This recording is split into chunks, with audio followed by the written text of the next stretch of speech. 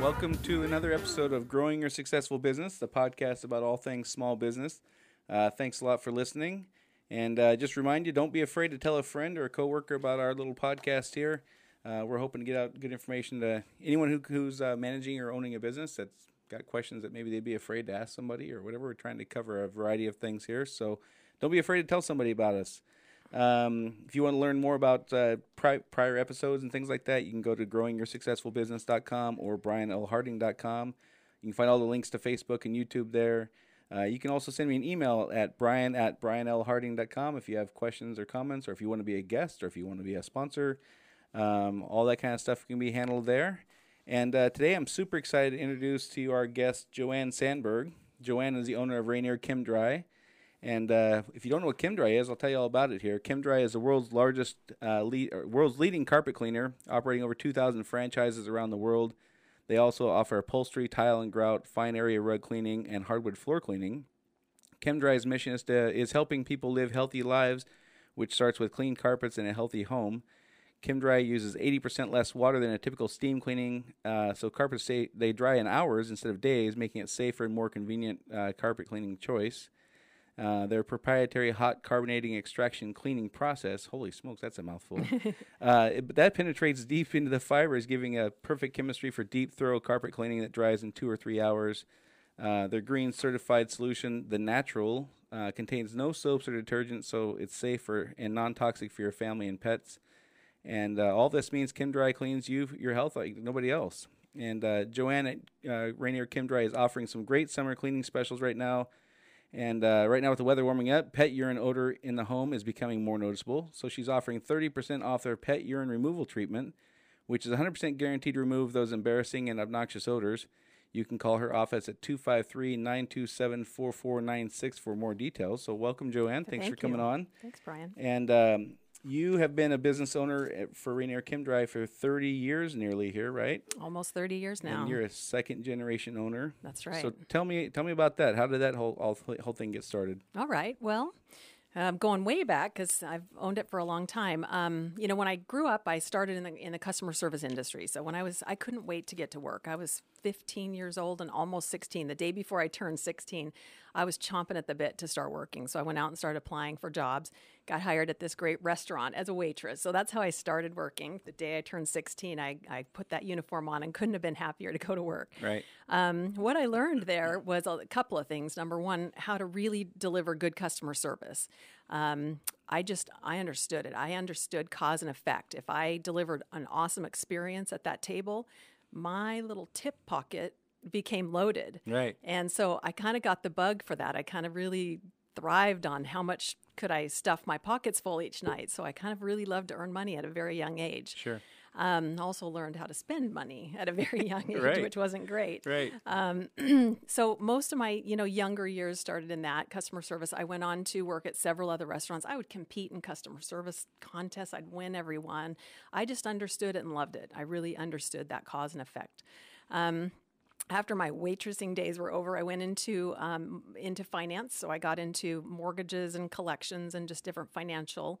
I loved numbers. My dad is an accountant, so I come from numbers, and then my stepdad was the entrepreneur. So I kind of put those two things together, and it became who I am. Perfect, yeah. Yeah, a great combination. So I went into accounting for a while, worked at a few different financial centers, and I worked my way right up into the bookkeeping and then into the accounting, and loved it. I decided if I couldn't stuff my pockets full of money, I wanted to count money. So just something about money was really exciting to me. It's fun, right? It is. It's really fun. It just I thrive on it. So, worked in that industry for a long time. My parents had purchased the Chem-Dry franchise. So my dad, the stepdad, being the entrepreneur that he was, he ran across this franchise idea, this Chem-Dry. It was brand new back in those days. This was back in 1984, I believe. And he saw something that was different in the way that it dries so quickly. The 2 to 3 hour dry time really attracted him. And especially here in Washington State, where we have a lot of moisture in our air, Yep. we need that quick dry time. And when carpets were clean traditionally here, you'd have days and days of wet carpets, even now still, where the windows, you got condensation and you feel like you're in a rainforest when you walk in the room. So when my stepdad's dad saw this ChemDry, he was immediately attracted to it. So he went to my mom and said, hey, I think I'm going to buy this carpet cleaning company. And she's like, over my dead body? I didn't What? know. You lost your mind? Yeah. He's like, are you kidding? So she said, well, I'll tell you what, after he convinced her, she said, you do that. I'll keep my day job Right. just in case. And so he launched the business and he did fairly well with it. He went into more of the commercial side of things where he was cleaning apartments pretty Right. cheap and competing on that commercial level. And did fine with it. He grew it to 3 or 4 trucks and was doing all right here in the Puget Sound area. My entrance into it, my parents, I had been through a marriage and a divorce and had a couple of young babies at that time. My parents went off to the ChemDry convention. It was a cruise out in the Caribbean. Right. And Like all good conventions. right, like they should be. Yeah. And while they were out there, they asked me to stay in their home, and kind of their home was where the business was. So they said, just kind of keep an eye on the house and the business, make sure everything's fine. I'm like, sure, why not? So I got there, and the day they left on Sunday, Monday morning comes, and I hear the phones downstairs ringing off the hook, and they're not getting answered. And I'm like, what is going on? So I run down there. The lights are out. There's quit notices on every desk. Oh, geez. And they bailed. The technicians were out in the field working, thankfully, but the office girls bailed. Wow. So there we are Monday morning, and here I am. So ship to shore, my parents, we have a little problem here. Your girls quit. And my stepdad said, get on the phones, do the best you can. Right. So that was my entrance into it. So I got on the phones and just made up some pricing. I had no idea what he was doing. So I just kind of made up some stuff and started scheduling jobs and found out that I sort of started, putting my customer service hat on and understanding numbers. And I started seeing some potential. So I just started booking these jobs, and they were big jobs, selling over the phone. My parents get back from their cruise. I think it was a 10-day cruise. So they were gone a while. Wow. And their books were full. Their technicians were big jobs had been coming in, and they were like, "Wow, that's pretty cool." Yeah. So my stepdad asked me to stay on, leave what I was doing, and come on and basically manage the company for him. So I did. And when was that? That was in 1990. Okay. Yeah. So I joined him in 1990 full time. That was the last job I had. I've always stayed with ChemDry since then. So 1990. But what I did realize is that I had the skill for this. I understood really high-end customer service. In carpet cleaning, that wasn't really a thing. I mean, you get a guy who knows how to clean carpet. He's out cleaning carpet. He's trying to answer phones in between, if he's answering phones at all. A lot of times they were going to voicemail. Right. And I was in the office kind of in charge of the show. So I kind of started putting all these skills together and realized we were getting great response. I was selling well on the phone. I learned some upsells in my restaurant business. Right. I learned that great, I gotta call it Nordstrom style customer service, roll the red carpet out, and people were responding really Sure. big time. So we started growing it, and I also could see some avenues of revenue that my parents hadn't tapped into yet. And I started asking them, hey, why aren't we cleaning upholstery while we're doing this carpet too? Right. We're in the home already. Why aren't we doing this and that? And he Sure. said, well, I don't know. So he said, go ahead, bring it on. So I brought on this whole line of upholstery, and we started really marketing that. All of a sudden, his business had doubled from the time I walked in the door, and it didn't take long. It was only a year and a Wow. half. Yeah. So my stepdad kind of got into some different ventures and things that he was interested in, and I could see his interest was leaving ChemDry, and I was loving and thriving. And so I got brave as I was only 27 or 28 at this time when this happened, and I had no idea how to buy a business or anything about that, but I just knew it was me, and I knew it's what I wanted to do. So I got brave, and I went to him, and I said, listen, I know you're ready to exit. I'm in this thing, loving it, and I really want to buy it. Can we work something out? And he put me through a couple of tests. He said, can you fix this piece of equipment if it breaks? Because you're a girl, and I don't know if you can fix this or not. So he said, if you can show me that you can tear this piece of equipment apart and put it back together and it works, then we'll talk. So I did. Tore it all apart and put it back together, and it worked. He said, if you can figure out if a van breaks down, what to do with it, then we'll talk. So I had to prove that so he made me go through all these tests. And once I passed them all, he said, all right, I think you can do this. So we worked out an arrangement for purchase, and I ended up buying it, and that was in 1992 when I actually bought the thing from Gotcha. him. Yeah, so Okay. it only took me a couple of years from the day I walked in and found his girls gone to the time I bought it was really just a couple of years. Wow. So it was a pretty quick entrance into Well, it. a couple things there. First of all, you can't help but it's to notice your passion and enthusiasm. Can I ya? think that I can feel it. I think that's a pretty critical part of for people who are considering buying a business or have a business. If you don't have that passion and enthusiasm, you can't fake that. And if you don't have that drive to deal with all the not so fun stuff that goes along with running a business, it's gonna be a long slog. It is. You have And to I'm love also super impressed to hear that your stepdad put you through some testing. It wasn't just like, well, you're the kid and we're the parents, and Oh. here you go. Oh, yeah, no. I think that people can really set their kids up for failure by having a succession plan that just says, well, the children are going to get it, and whether they're any good or not doesn't matter. Right. I was kind of talking to Dean Paulson about this a couple weeks ago. He took over his business from his folks. And I was teasing him about, the saying that the first generation builds it, the second generation grows it, and the third generation ruins it, basically. Is kind of how the saying goes. Sounds like that's not going to be the case for you. I hope not. Yeah. I'm second generation. Now, my son is with me now, too. So he's a almost 30-year-old, and he's joined the team, and he's doing great. Hoping that I can eventually, exit strategy, he steps in. So it'd be kind of neat to have this as a third generation for me. Sure, Yeah. absolutely. So one of the things, in doing our own succession planning at my company, trying to figure out all this stuff, the challenge seems to be as I get older and I want to retire and we want to bring somebody on to run the business and eventually taking over ownership and things like that. There seems to be a point there where there's just not enough money to go around. How did you guys overcome that? Well, we haven't. He's just a manager at this point. But we are working on a plan where there's going to be some profit sharing, or actually what he's going to be doing is, hopefully, if he wants to do this, is an investment. So he's going to be buying shares of it as we go through the next several years. So as he's working, we'll start paying him. Part of his thing will go into purchasing it. Sure. So I think that's the best plan that we've come up with that should work. And now we have two companies, and I'm hoping that he'll end up with both of them, actually. Right. So you've owned the one company for nearly 30 years now, and then you just started a new company in February this year, another franchise, right? It is. And that's Delta Restoration Services. What prompted you to take on a second baby? Yeah, that's actually, I feel like I was waiting for this opportunity for years.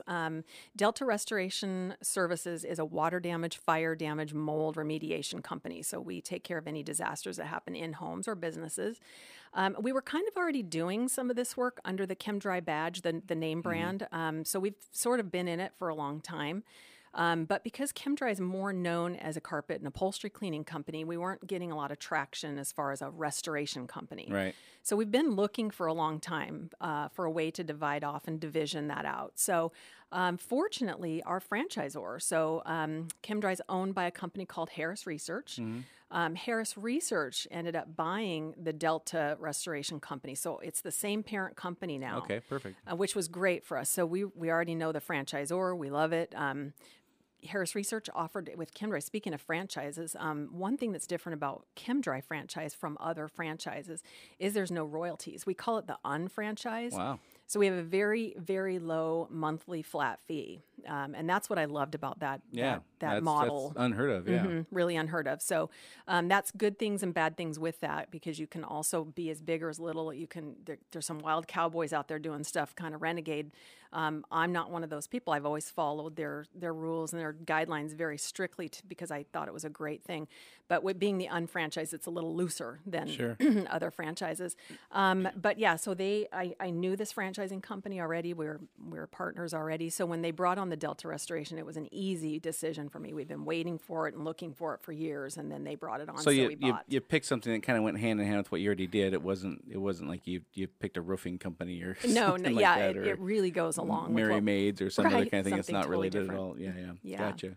So you had experience in taking over a business and kind of growing it over the last 30 years, and then now you have experience creating something from scratch. Something new. I'll bet you've got a whole bunch of stuff you can talk about. What are some of the things that, looking back over the last 30 years, what are some things that you can point at and say that went really well, and I'm really glad it went that way, or it was key for our growth, or what are things that you did that you're really, really proud of that that catapulted you to a level of success that if you look back and said, if we hadn't done that, we wouldn't be where we are? What are some things that come to mind? Well, first off, I think the biggest thing is just our want it. I had a want it. Like, I really wanted to be successful. I'm really competitive. And you just have to have a drive, a really strong drive to be the biggest or the best or provide the best customer service experience or whatever. It's just got to be, I think, an internal drive that you have. But also practices go along with that. So I was, of the opinion that we never say no to a job.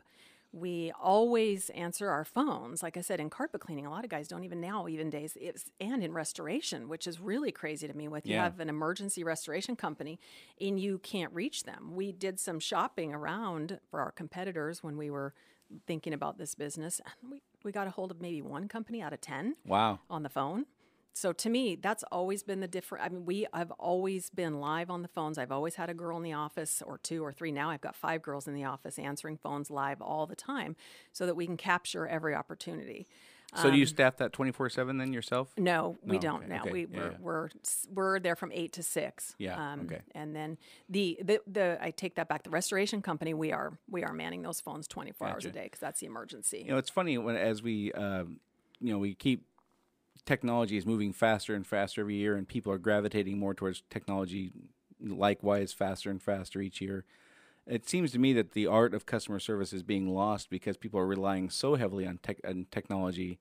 They forget about how important it is to be available and to have even a customer service mindset. And I'm flabbergasted all the time, encountering all kinds of situations almost daily, it seems like. And when I talk about this stuff to our employees and give them examples of what I'm talking about, they tend to think that I'm just looking for this stuff. But I don't think I'm looking for it. But it seems to me that people are just counting on technology, and they believe that technology is the answer for everything.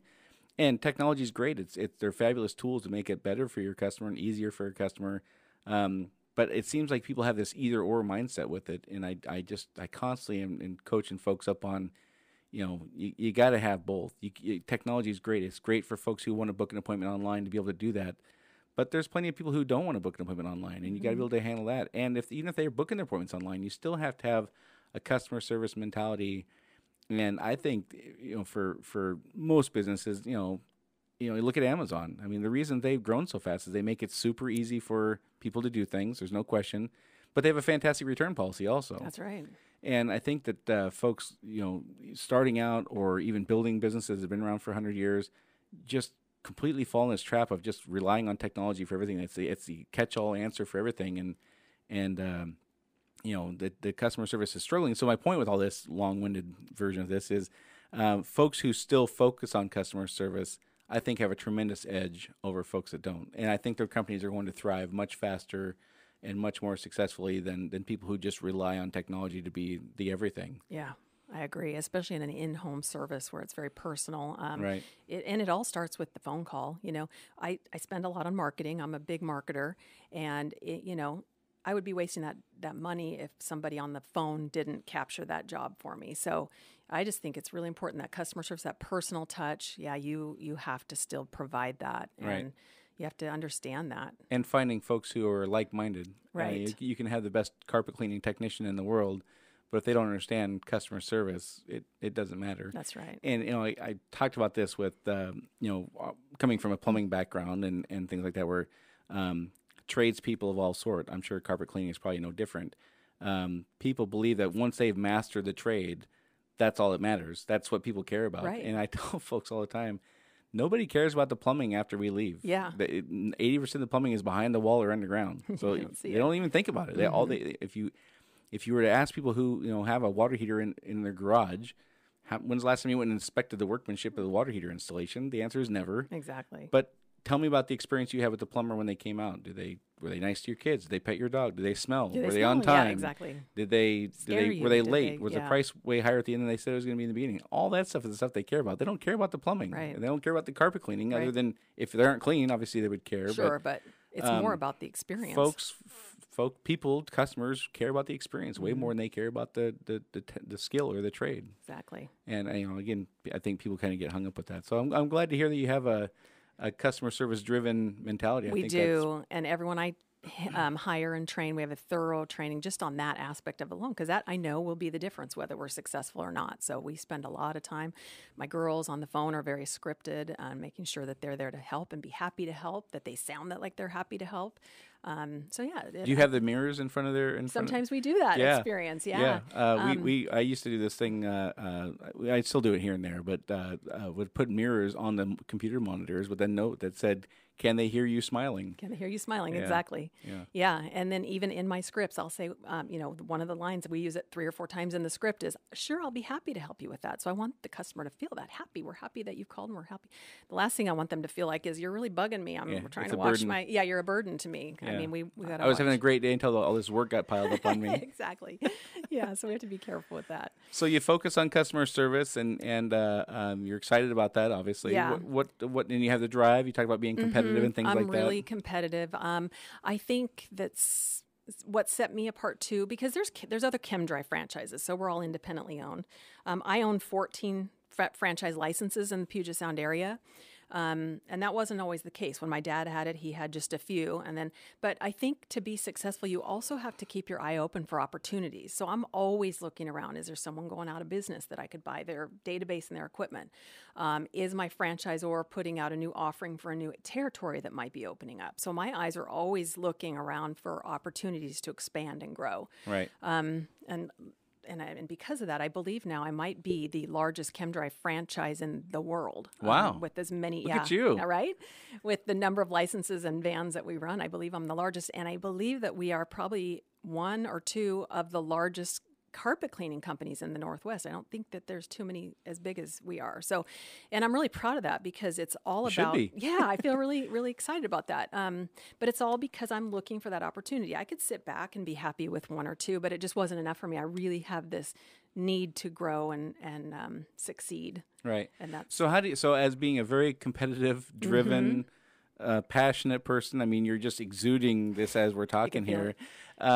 How do you deal with employees who aren't that way? I mean, there's good employees who can be very successful who aren't competitive and who aren't this vocally passionate about things. How do you maneuver through that where you're super driven and super competitive, but your workforce is probably 50% not that way, or 80% not that way? Maybe or whatever. it is. Yeah.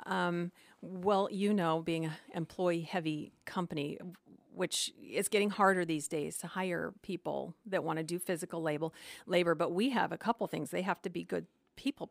And so that's the first thing I look for when I'm hiring is, what does their personality look like when they walk in the door? Right. Are they friendly to my girls in the front? Can they speak and look me in the eye? Do they shake my hand? So I always look for that immediately. Do they smell good? That's another test we take. You're not actually like actively sniffing them, are you? Silently. Okay. As they walk by, the girls are like, I'll ask them later. All right. Okay. How'd they think? smell? Yeah. But they also can't scare my girls. If someone comes in the door and my girls are like, or if I'm feeling really uncomfortable, bye-bye. We just can't take that. We're going into customers' homes and we're in their private space. Sometimes we go in places in their homes that their friends don't even let their friends go. The master bedroom and the master bathroom are generally off limits for everybody. Yep. Yeah. So we have to be very careful who we hire. So that's the first thing, is I look for personality when they walk in the door. I can teach anybody to be a carpet cleaner, but they got to have the right personality. And I look for, their enthusiasm level as well. And so I try to hire that kind of people. And in my office, of course, same thing. I'm looking for people who are excited and sound like they're excited. So, so that's what I really look for in people. And then the rest of it we can train. So their first thing is... That's something I preach all the time, with folks who call and have questions about hiring, recruiting, and things like that. Is, generally they say, well, I'm looking for somebody who's got X years in experience in this. And I always ask them why. Why do you care about the experience? And then, well, I need somebody who I can put in place, quickly, obviously. And I say, okay, well, to master the trade that you're hiring for, how long would that take to teach? And the answer is usually 90 to 180 days. And I say, okay, so you got worst case scenario, 6 months to train somebody to do this task. How long is it going to take you to train somebody to be on time and have a good personality and be trustworthy? Right. And the answer is never. You can't ever do that. So I always say, why do you focus on the talent or the skill? Obviously, they need to be talented. They need to have the aptitude to learn the job. But you can teach somebody to be a carpet cleaner in, whatever it is, 3 months, 6 months, a year, whatever it is. Yeah. You can't teach them all those other things. You can't teach them to be friendly. You can't teach them to be trustworthy. You can't treat good work ethic. By the time they hit you, all that stuff they are what they are. Exactly. You can't train that into somebody. They have to have good attitude and positive vibes and all that. Yeah. And that's what I look for. I am constantly telling folks, and I sound like a broken record with some of this stuff. I'm constantly telling folks, stop worrying about the task. Mm-hmm. If they're smart enough and they're driven enough, they'll learn the task as quickly as they're supposed to. Yeah. Focus on the other stuff. That's the stuff you can't teach. And I always tell people my test for hiring folks is, would I trust this person in my mother's house, or would I trust this person in a room alone with my 19-year-old daughter?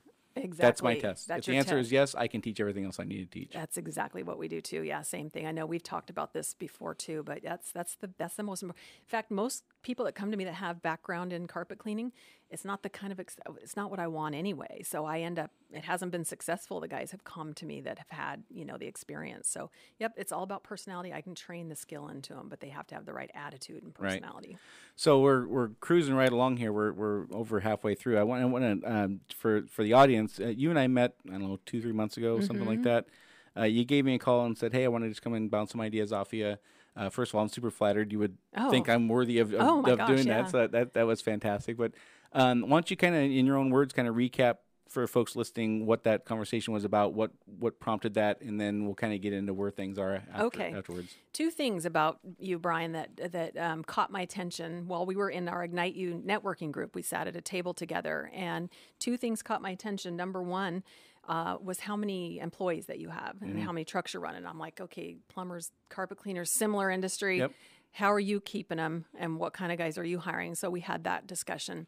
But number 2 was, you said you're doing most of your business without much marketing, that it's word of mouth. And so that's what, those 2 things are what I was coming to pick your brain about. Sure. I was really interested in that. I spend a lot of money on marketing, and that's fine. And what's the industry average for you? 15%? Yeah, 20%? 15 to 20 if we're in growth mode. Okay. 20 is where I try to be, because I'm always trying to grow. Right. And that's fine. And so there's 2 divisions in my company. One is commercial, and one is residential. When I worked for my dad back in the day, I realized the money where I wanted to focus was on the residential side, which you kind of have to have marketing for. But now what I was coming to you for was, I'm really interested now in going back after the commercial industry and growing that division.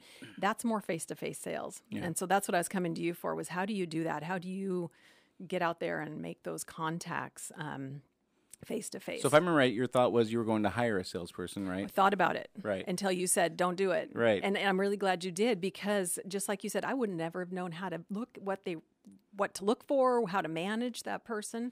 You said to me, move your tasks, your administrative tasks that you're doing off of your plate. Let someone else, you can hire someone else. And then you go out and be the salesperson, because you're the front of the company and you've got more interest and you're going to be motivated and disciplined to do that. Sure. So that's what I'm working towards, is becoming that salesperson. Now, it's hard for me. I am not that kind of, I've never had to do it. I can sit behind my desk and market. So to go out face to face has been a real challenge, but something I really want to do, just to come, get over that fear. Yeah. So let me just kind of recap a few things there. So when you came to me, you said, I want to hire a salesperson. And I said, do not hire a salesperson, hire an operations person. You go be the salesperson at least for a year, if I remember right. I think that's what I told you. And the reasons for that, there's a number of them. One of them is one of the things you just said, which is it's really hard. And if you are just an operations person who hires a salesperson, you lose sight of that immediately if you ever have it to begin with. You can't have an appreciation for somebody having to go out and literally go door to door and sell carpet cleaning if you haven't done it yourself. And so you have no way to measure what the results should be. You have no way to be empathetic with what they're encountering. You have no idea what their day looks like. And so 6 months in, you're going to have spent, $30 to $40 to $50 or whatever $1,000 on this person, and you're going to be sitting back waiting for your ROI to roll in. Right. And you're going to be saying, well, this isn't happening, having 0 appreciation for what they're doing or even how they would do it, and then not having any idea for how you would do it. How could you possibly coach them on how to do it? How could you possibly say, well, this isn't happening, this isn't happening, this isn't happening, having 0 appreciation for what they're doing or even how they would do it, and then not having any idea for how they would do it, and then not having any idea for how you would do it? How could you possibly coach them on how to do it? How could you possibly say, well, this has worked and this hasn't worked, or any of that stuff, if you haven't done it yourself? And 30 to 40 to 50 or whatever $1,000 on this person, and you're going to be sitting back waiting for your ROI to roll in. Right. And you're going to be saying, well, this isn't happening, this isn't happening, this isn't happening, having 0 appreciation for what they're doing or even how they would do it, and then not having any idea for how you would do it, how could you possibly coach them on how to do it? How could you possibly say, well, this has worked and this hasn't worked, or any of that stuff if you haven't done it yourself? And the reason I bring that up here today is because this is a pretty common thing that I encounter also, where folks say, well, I'm just going to hire a salesperson. And I say, well, based on what you're telling me, you're the worst person that could possibly manage a salesperson. Right, because you don't know what you're doing. You don't know what you're doing. Exactly. And it takes a certain amount of discipline, like you said, to get up in the morning and know you're going to go out and knock on 25 doors, and 20 of those people are going to be pissed off that you're there. Right. And it takes a certain kind of mentality to just accept that and appreciate the 5 that aren't slamming the door in your face as victories. And then, the other thing is, like I said to you before, I'm not sure if I mentioned it here or not, but it's going to take, 90 days to train somebody, at least, so they can at least get started. And it's going to take 90 days for them to fill their pipeline of even finding leads and things like that, or going door to door, whatever the process is. So you're 6 months in before you can even expect any kind of results. So now you're looking, okay, then once you're 6 months in before you can even start expecting results, now you need 3 to 6 months to measure the results to see if they're even a good fit. So you're making a $60,000 decision if you're hiring a decent salesperson. $60,000 is pretty cheap, probably. $60,000 decision, and you can't even measure the results for a year. Yeah. Why would you possibly do that? You can hire somebody to do the operations stuff for probably around that or less, and you can go do the job, and you can learn how to do the job, so then you can manage the job later on.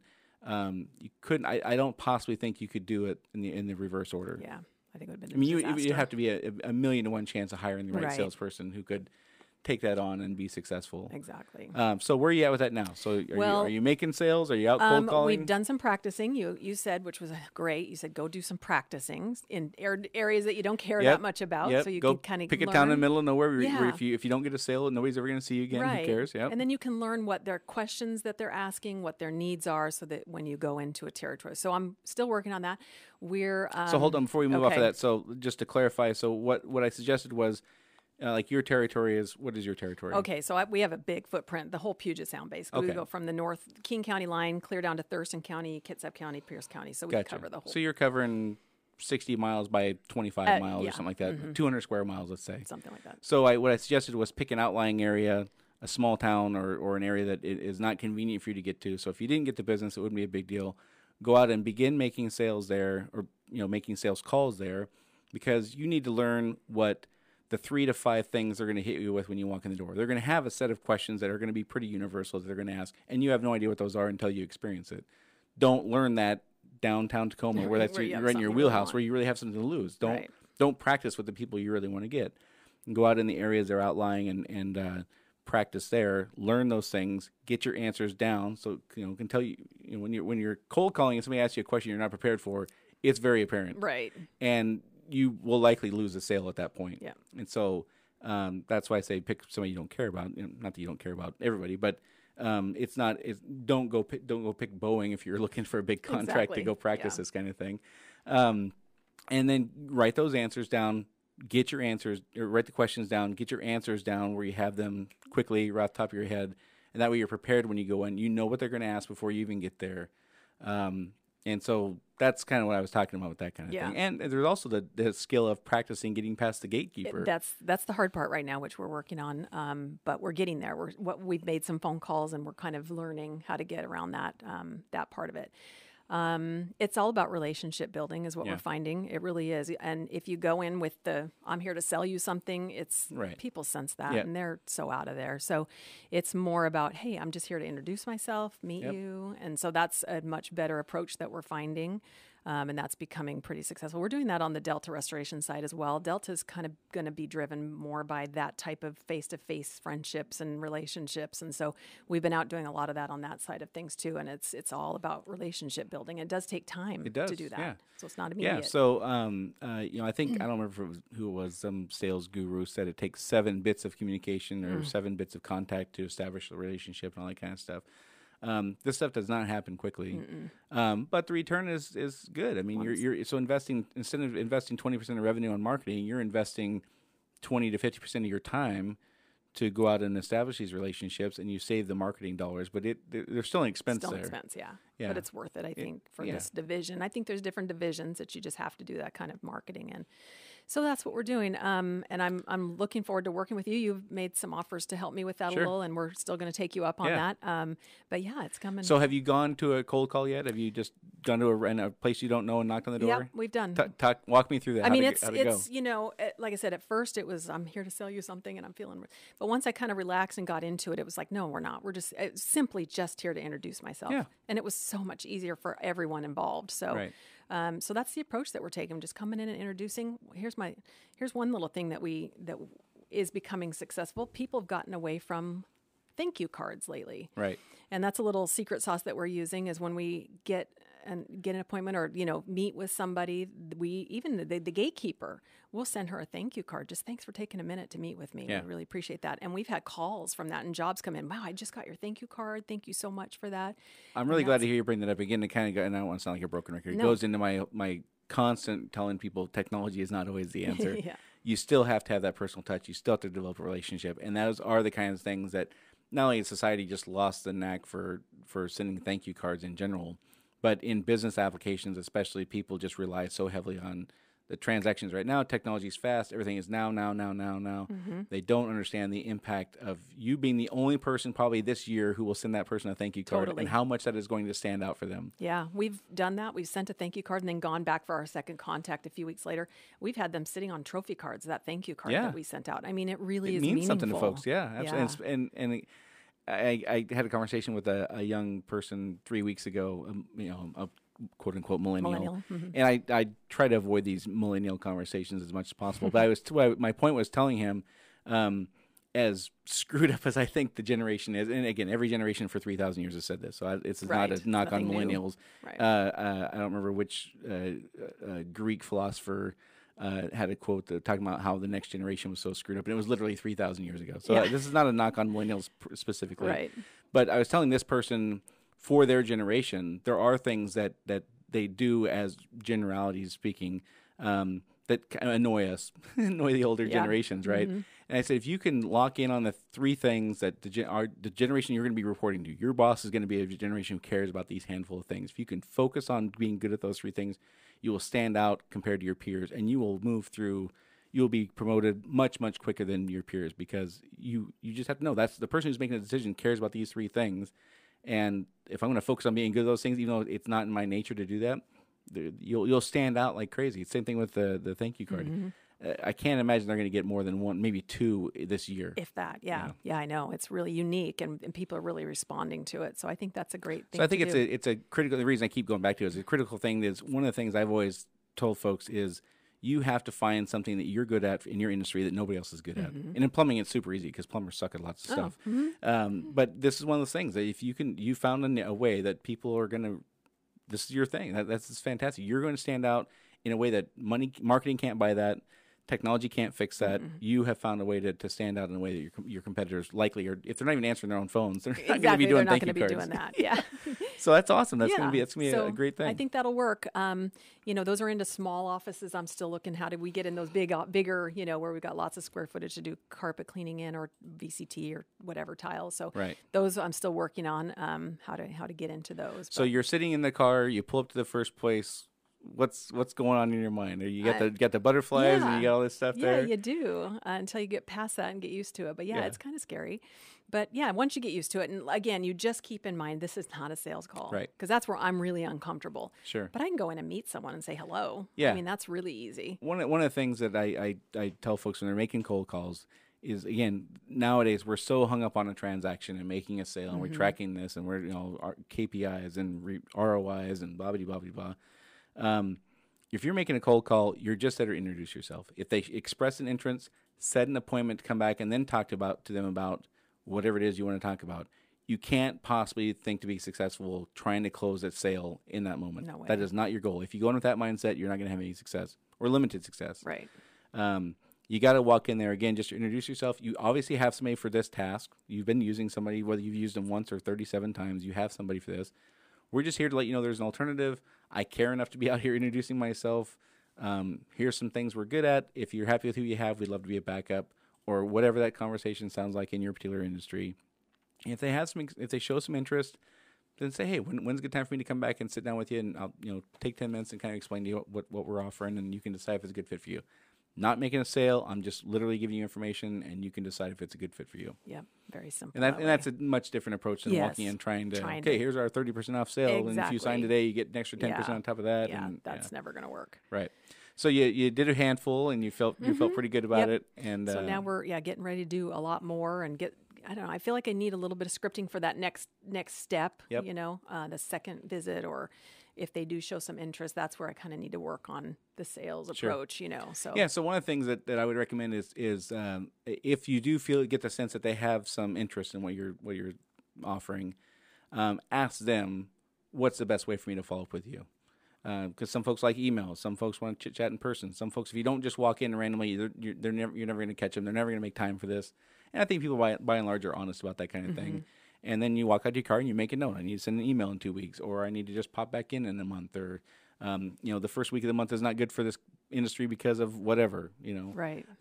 Apartments is a great example. If you walk into an apartment complex the first week of the month, they'll lynch you. Yeah, that's true. Where they got everybody moving in and out. Yeah. So you learn that kind of stuff, and you'll learn restaurants you can't go and see at lunchtime. Right. You better go at 2:30 in the afternoon or 10:30 in the morning. Slow time. Yeah.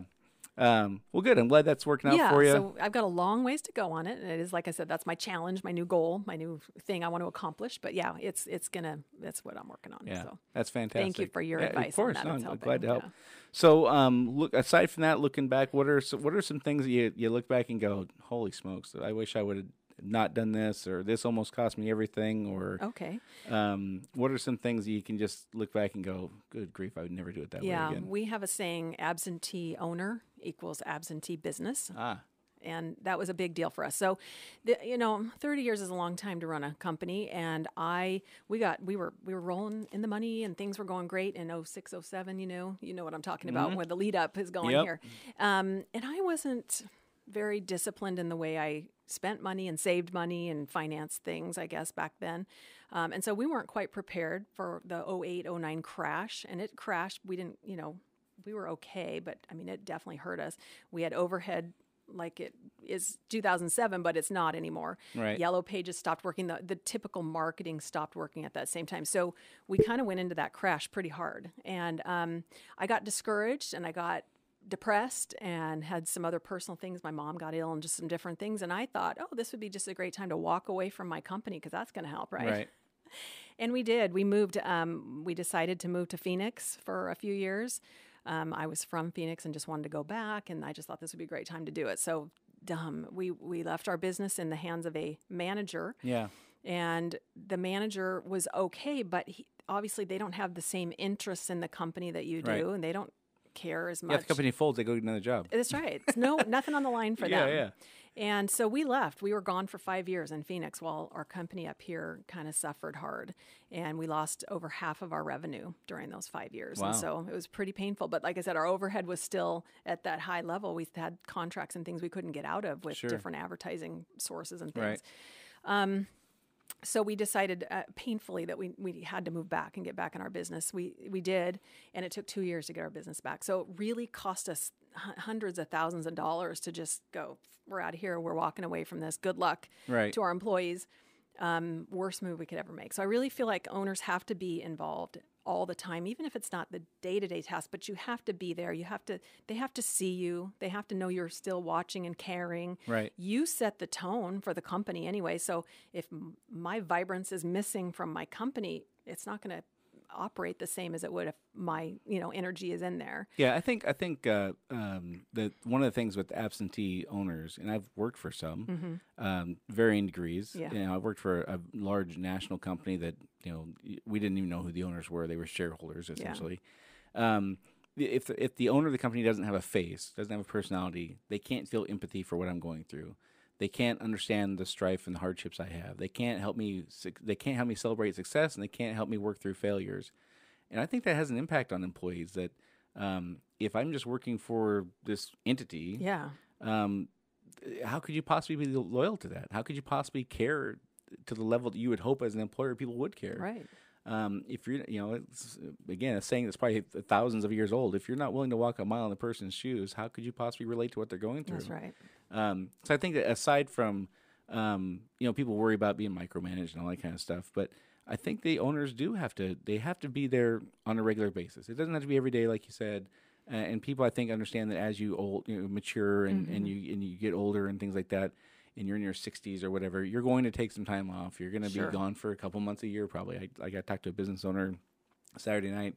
Owned a business for 40 years. He's like, yeah, my wife and I, we take 2.5 months a year now. Yeah. They're 70 that's years fine. old. Yeah, that's fine. And even he's concerned about it. Is that too much? And he's 70. He's right. saying, I feel like I can't unplug. And so it's hard though, because as you do have some success and you have layers of managers and you've got things can more or less run on autopilot, it's hard to stay checked in. Yeah. It's hard to find things to do that, because as your role changes and an owner's role is different when you're, like you started a company in February, that's a much different role than I've been running a business for 30 years.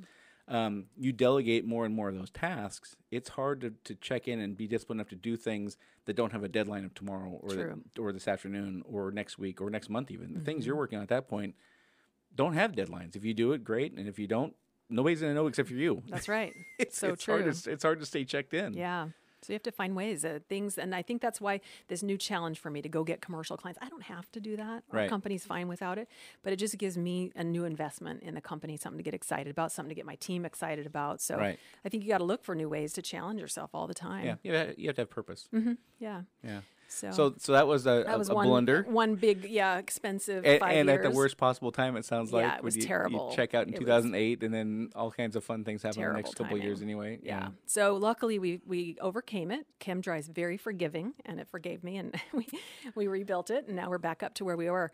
Let's see, a couple other mistakes I've made, I would say, is keeping employees too long. Okay. Maybe keeping in a bad employee where in your gut it's just not going to work, but you're like, maybe. And we've spent a lot of money training people that we knew in our gut immediately wasn't going to work. Yeah. So I would say if you've got employees that it's just not coming together, don't just cut bait, just do it sooner than later because it's going to save you. We've spent many tens of thousands of dollars on employees that just... Only tens of thousands in 30 years? Yeah, probably a lot more than that. Yeah, I'll bet it's over 100. Probably is. Yeah. If it, you always hope that they're going to just turn the corner but you just know in your gut they're not going to. So we learned, again, the hard way, just do it. Yeah. Yeah, and one of the things that I tell my own managers and my peers, my partners and things like that, and other people in different industries, one of the things I learned a long time ago from a really good mentor of mine, the person that you're trying really hard to keep is probably not any more happy than you are. That's true. And we're all I hate to use the word entitled nowadays because it's got such a negative connotation, but we're all entitled to happiness. Yeah. Nobody should have to be going to work and be miserable every single day. That's right. So, just because this person is here doesn't mean that they're happy about being here. And if we're unhappy with them, they're likely at least that unhappy coming in. Give them the ability to go find something that makes them happy. Makes them happy. And part of that's probably, him wanting to sleep at night, having fired hundreds of people probably in his career because he's been in the industry not plumbing, but he'd been in the industry for 50 years that he was in.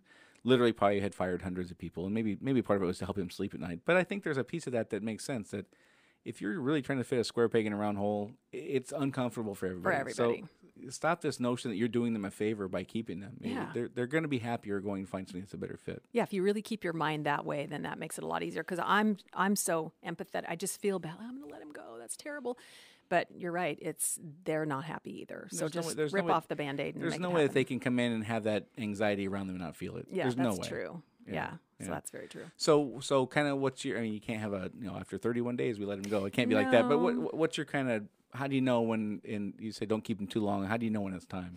I mean, our training is a long period, but we can always tell within a couple weeks if they're going to make it. Really, a couple of days, honestly. But we always give them at least a week or two just to see, if it's nerves or if they're just new. But again, it's usually why we get rid of them is personality. And that was a hiring mistake, really. So if they, I'd say a week or two max. Yeah. That's kind of our. Within 2 weeks, we know. Yeah. And again, we can, depending on how desperate we are at the time, we can say, well, let's give them another couple weeks. But I cannot honestly look back and in the last 5 years look at somebody who say, okay, after 2 weeks we kind of knew, and they change our mind Yeah. 3 weeks later. I've had one guy in my whole 30 years, and we've probably employed 1,000 people in 30 years. Right. And I've had one guy that actually did turn around. And so that's the one I'm always like, well, what about that guy? Yeah. He made it. Oh, no, Yeah. they don't. Yeah. The odds are really 1% chance yeah, you're exactly. hanging on to. Really Right. low.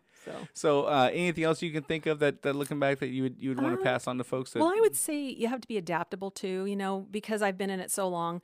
The Yellow Page stopped working, right? Internet came on. I was slow to adapt to the internet. I hated, IT and all that, and it took me a long time. So that hurt us a little bit. Right. I'm slow to adapt to millennials. That's been a whole new learning curve for our company because I'm old school. My dad cracked the whip. We cracked the whip back in Right. the day. You can't do that now. No.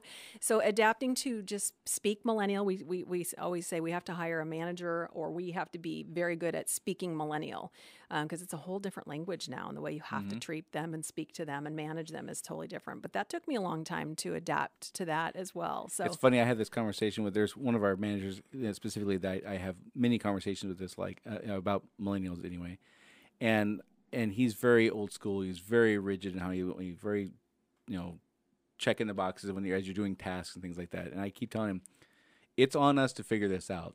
It's better now than it's going to be in 10 years. Yeah, true. You should be enjoying the moment now because 10 years from now you're going to look back at this and go, I wish it was that good. Yeah. So we have to change how we're approaching things if we're going to be able to employ the number of people we have to employ. So it's not up to them to conform to our needs. It's up to us to conform to theirs. Yeah, which is a really backwards way of thinking from where I grew up. No, you would never say that in 1967. No, that would or never 1987. fly. Even in the 90s, really. So so that's been a real learning curve. But they're great. Millennials are fine, and we love them. But it's just you have to learn how to manage them differently. So that's. I heard a statistic this weekend that I was at a state plumbing conference or convention, and somebody was there talking about HR, and we didn't harp on millennials, but it did come up, and they said that a millennial, if they commit to a year with you, that's a serious commitment. And if you look back 2 generations, they would commit 40 years. 40, yeah.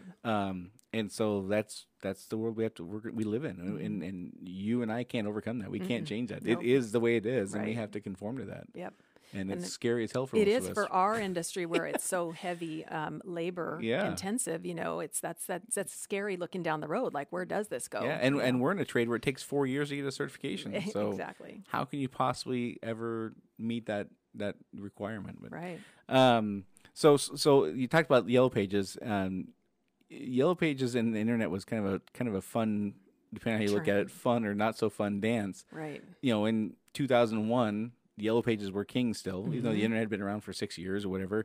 The company I worked for did triple truck ads. I did double trucks. Did you? Yeah. So 3 pages of ads consecutively, which I never understood the logic behind that, but that decision was made way above my pay grade. Right. But and then you fast forward to 2011, and the Yellow Pages were on life support then, and now they're gone. Right. I mean, they're pretty much gone. You can find them here and there if you're some older communities will still use them now and then. But so there was this really tricky period from like 2005 to 2010 or 15 even, where you didn't know where to put your money because some Yellow Pages people are still somebody who's 70 years old who still needs their carpets cleaned. Right. They're not going to get online. They're going to try to find a Yellow Right. Page. But they're really expensive. So Yeah. how do you? we had a hard It was time an with interesting that. dance we all had to go through. And for me, my company, maybe probably yours too, Yellow Pages was where most of our business came from. Like, let's face it, that was our main source of marketing. So when that stopped working, and it kind of was sudden. I mean, if you look over the time period, it was pretty sudden. So, and then the internet is so.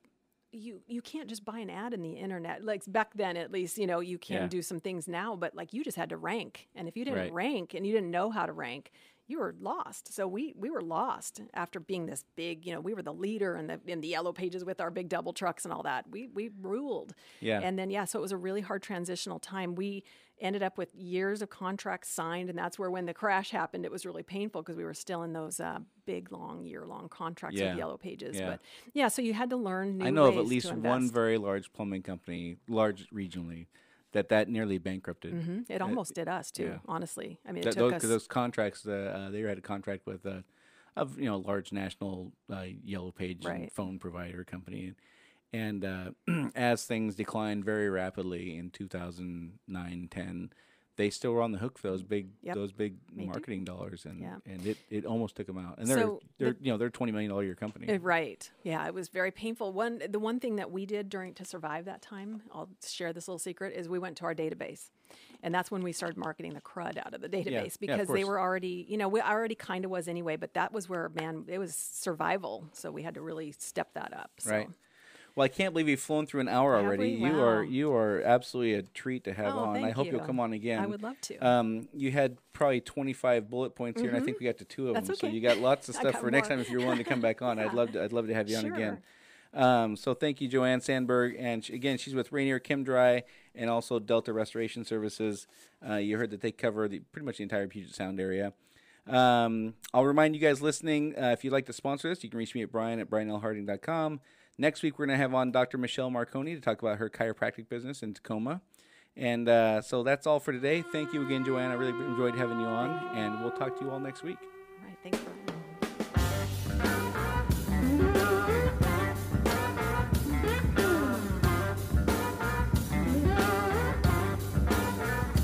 Oh, tell me about the car I saw parked outside your door. Tell me what you left me with.